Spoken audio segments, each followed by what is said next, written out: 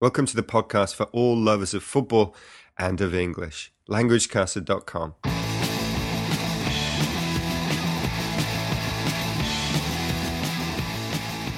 Hello everybody, my name's Damon. I'm based in Tokyo and you're listening to LanguageCaster.com. Now on today's show, we'll start with a review of the footballing news. We have a main report in which Damien and myself take a look back at our predictions at the beginning of the 2010 season. After that, we have Damien with some English for football, and we're going to finish with predictions.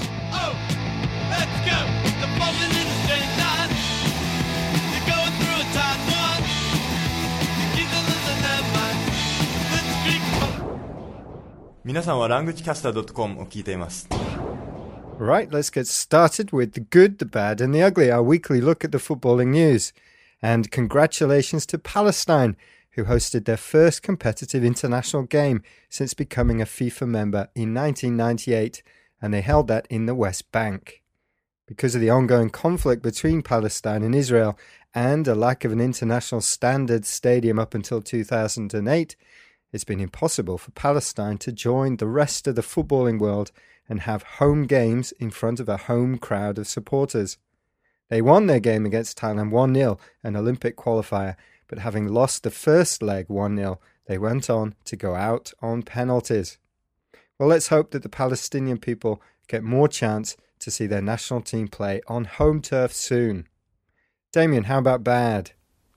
Well, it's not been the best of weeks for two of the top Premier League managers in England, that's Alex Ferguson and Arsene Wenger, as both vent their fury at refereeing decisions.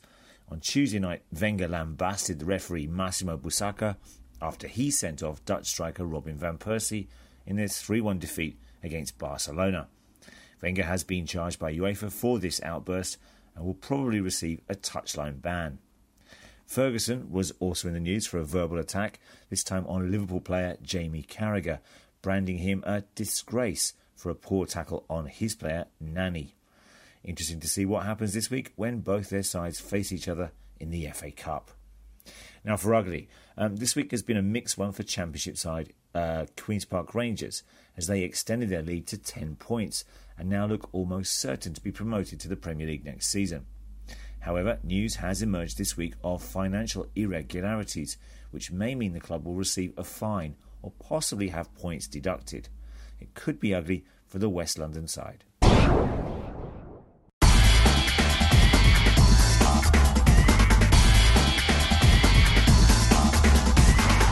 Alright, next up it's our main report. A look at our predictions at the beginning of the 2010 season. 10 or less games to go in the Premier League, and with the FA Cup taking centre stage this weekend, it's a good time to revisit the start of the season and some predictions we at LanguageCaster.com had then. Damien and myself started by looking at how our teams, Tottenham and Liverpool, would fare in the 2010 season.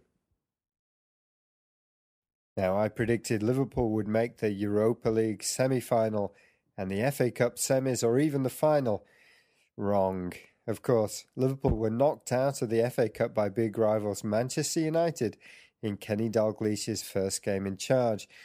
But they still can progress in the Europa League, but they need to beat Portuguese outfit Braga at Anfield by 2 goals or more to do so. I also guessed the Reds would get a top 4 spot, with Roy Hodgson steadying the ship. I also was fairly positive about some of Liverpool's summer signings, Poulsen, Cole and Jovanovic. Well, Hodgson was sacked after a dreadful run, and those 3 players I mentioned have all failed to impress. I didn't see Kenny's return, Torres leaving, and I was wrong about a top 4 finish, barring a miracle. I also hoped that the ownership problem would be resolved, and thankfully they were. And now Liverpool have no debt and have splashed out all the money they recouped from Torres' sale on 2 interesting signings, Suarez and Carroll. So, here are my revised predictions. Liverpool will finish 6th out of the places for Europe. They will be knocked out of the Europa League by Braga next week on away goals. But the new owners will announce plans for a new development of Anfield, expanding it to a 60,000-seater, and a lot of the dead wood in the squad will be cut out, and some new signings will be added to players from the youth team to make the 2011 season one to look forward to.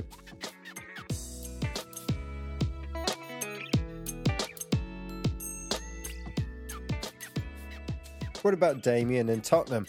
Well, here's Damien on the new signings, Gallas, and Spurs' first tilt at the Champions League. Surprisingly for Harry Redknapp, the manager, the club has only moved for Gallas during the transfer window, who joins along with Brazilian midfield star Sandro, who was signed in March. The feeling is that we're one or two big signings away from a real push for success, so next week's Champions League qualifier takes on an even more important role, as players may decide to come to a club in rather than out of the top European club competition. Well, I think Damien has got what he wanted, a strengthened squad, as perhaps the Premier League's best bit of business. Van der Vaart joined Gallas and Sandro to really beef up the London side squad. And as for his predictions, well, he guessed Tottenham would finish fourth and have a fun run in the Champions League. Well, they are in contention for fourth, but need to overhaul Chelsea. But they're also certainly having a great run in the Champions League, making it to the quarterfinals after beating two giants of Italian football on the way, Inter and AC Milan. Can they get that fourth spot?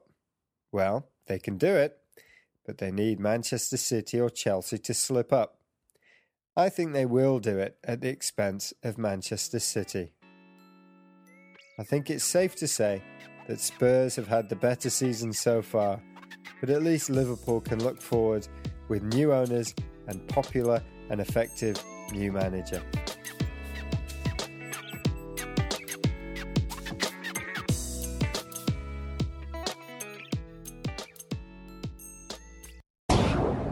Now, if you'd like to download the transcript for that report, you can do so by coming along to languagecaster.com. And there you'll also find transcripts and notes for all the other features of the show, including our weekly football phrase and the good, the bad and the ugly. And hopefully this can help you understand these sections a little bit better. Now, in addition, we have lots of free resources for teachers and students of English, including a football glossary with exercises, a vocabulary list, weekly online quizzes, and a collection of English for football phrases. Talking about English for football phrases, next up it is Damien with our weekly phrase. Yakety yak, and don't talk back. Yakety yak, yakety yak. This week's English for football is to hold the ball up. Now, to hold the ball means to keep the ball, and to hold the ball up means to keep the ball until your team has time to come forward in support. Usually, the job of holding the ball up is given to a lone striker. That's someone playing alone up front, who's tall and powerful and strong enough to keep the ball away from the central defenders. Generally, a long ball is played to this lone striker, who controls it with his or her back to the goal and then passes it to a supporting player. This tactic is used when the team is under pressure and cannot play the ball through the midfield. Now, this week in the Champions League last 16 second round game between Barcelona and Arsenal, the London side used Van Persie to hold the ball up. But when he was sent off, they had no one to hold the ball up and were easily beaten. Now, there's an example from worldsoccer.about.com which says Van Persie possesses a howitzer of a left foot, can link play beautifully, and has also learned to hold the ball up more effectively. To hold the ball up.